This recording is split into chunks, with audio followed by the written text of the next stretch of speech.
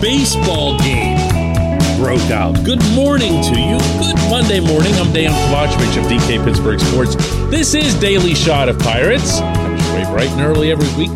If you're into football and or hockey, I also offer daily shots of Steelers and Penguins where you found this. Pirates 5, Phillies 0. And that doesn't really begin to scratch the surface of how very, very different this game was than the 7 losses that immediately preceded it. Roansy Contreras, 5 scoreless innings, 7 Ks, 2 walks, 3 hits. Again, doesn't really tell you what happened. Contreras was tested by the Phillies. They ran up his pitch counts, especially in the first 4 innings.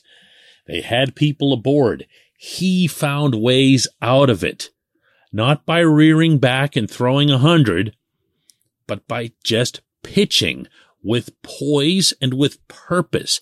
This kid has grown up quite a lot over the course of this calendar year. It's been a blast to watch. The bullpen followed that with 4 scoreless innings, allowing only 1 hit, 1 walk.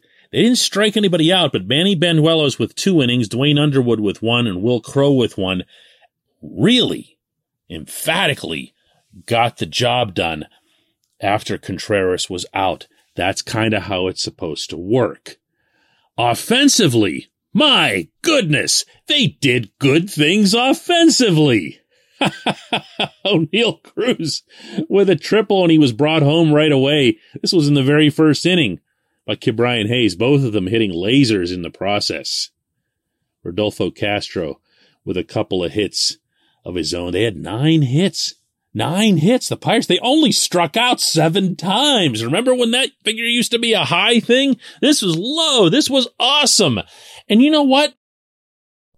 I'm flying up to Milwaukee later this morning. I'm going to be covering the entire 3-game set with the Brewers. And I can promise you that when I walk into that clubhouse, the big, luxurious visiting clubhouse at American Family Field, that there's going to be music blasting. There's going to be players with smiles on their faces. There's going to be guys looking for additional instruction, not in a negative way, not to get out of a slump or not to shake off some bad feeling, but just so that they can continue doing something good. This is the benefit of winning within a developmental structure, something that Ben Cherington and the brass seem to have completely devalued and pretty much tossed out of this structure.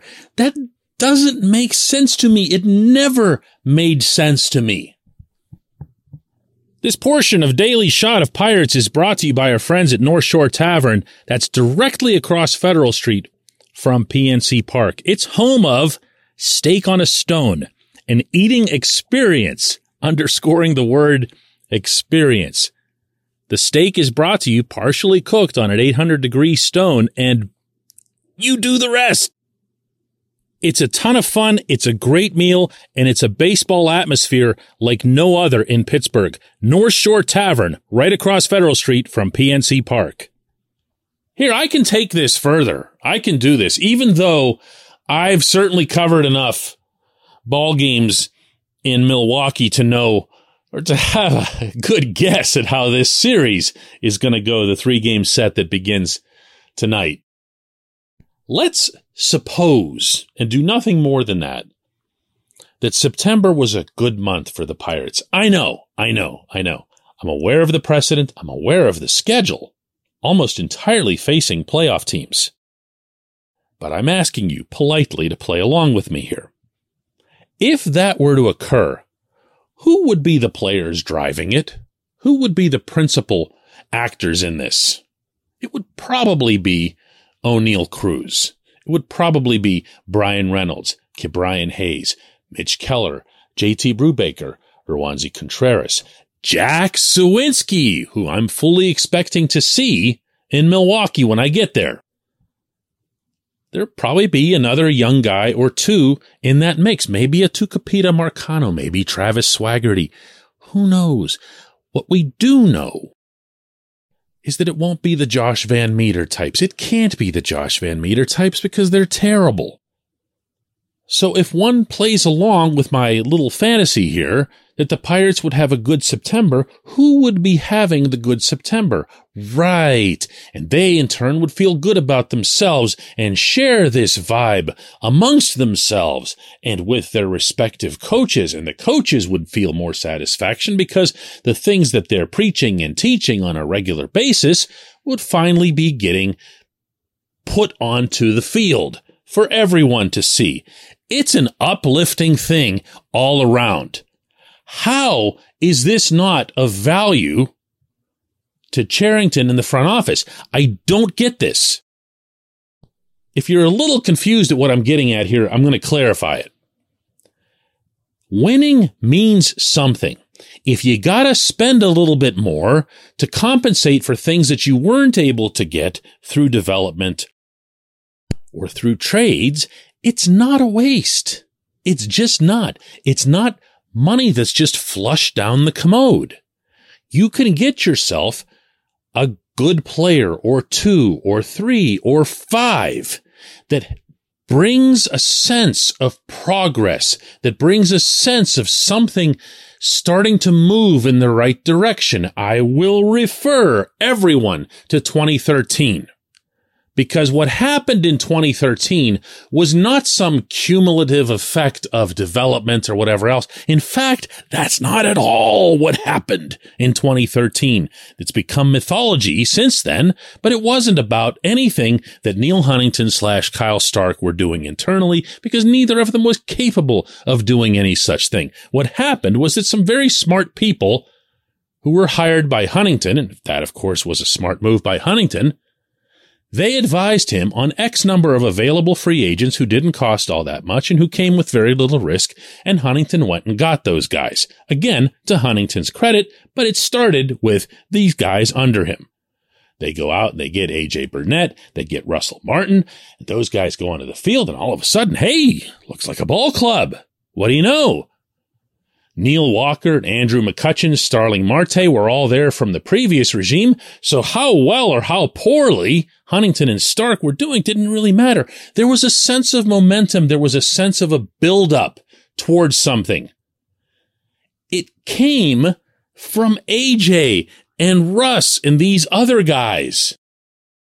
And I am here to tell you that every one of the younger guys who was involved in that process, Kutch, Walk, all those guys, will attest to this having been a big, big deal for them in their own development.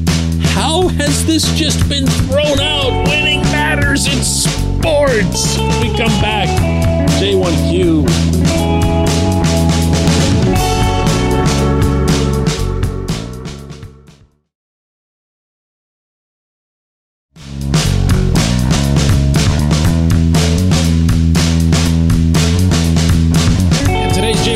Comes from Dina, who asks, you've been talking a lot, DK, about Ben Cherington's gift of choosing the worst possible players off the waiver wire this season, and I couldn't agree more. Did someone over his head profess a love for the movie Major League, which seems to have prompted him to try and make that film into a reality show? Because I have found myself more than once this summer going, who the hell are these guys?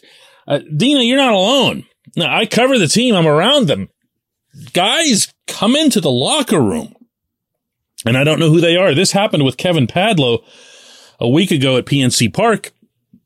Some dude was carted up on the concourse, and he had a couple of Seattle Mariners bags on the back, and he goes into the clubhouse. I don't know that anyone in there. Oh, wait, there was one player, I don't remember who, but one player recognized him and went up to him and said, hey, how are you? The rest of them, it was just like he just walked through them. And he went and sat at his designated stall. Eventually, guys come over and introduce themselves. But it's weird, and it's non-stop. There's another guy they just got for the bullpen, 29 years old. Listen, I don't even know how to take this, because on one hand, listen, I understand that there's logic in wanting to try to see if you can strike lightning. with somebody else is trash. And that sounds mean, but that's, I'm thinking of like taking out the trash, like the refuse. I'm trying to find a nice positive spin on the word trash, and it's not happening for me here. Can you tell? But you're recycling. There we go. Recycling. You're trying to recycle someone else's. Yeah. Listen, it stinks. Okay. It stinks that in year 3, they keep bringing these guys in, but it stinks way worse whenever there's even a trace of a thought that they could be keeping somebody younger down while they're trying to look at players like this. Listen, Major League Baseball isn't a tryout camp. If you can't make an intelligent decision based off somebody's history somewhere else, and please spare me this, we've got to get our hands on him and show him how we do things, which I do hear from the Pirates still, despite the fact that it does absolutely nothing to have him in Pittsburgh, because that player tends to get even worse when they're here, certainly based on the volume of examples of these guys from this year. It's been a joke.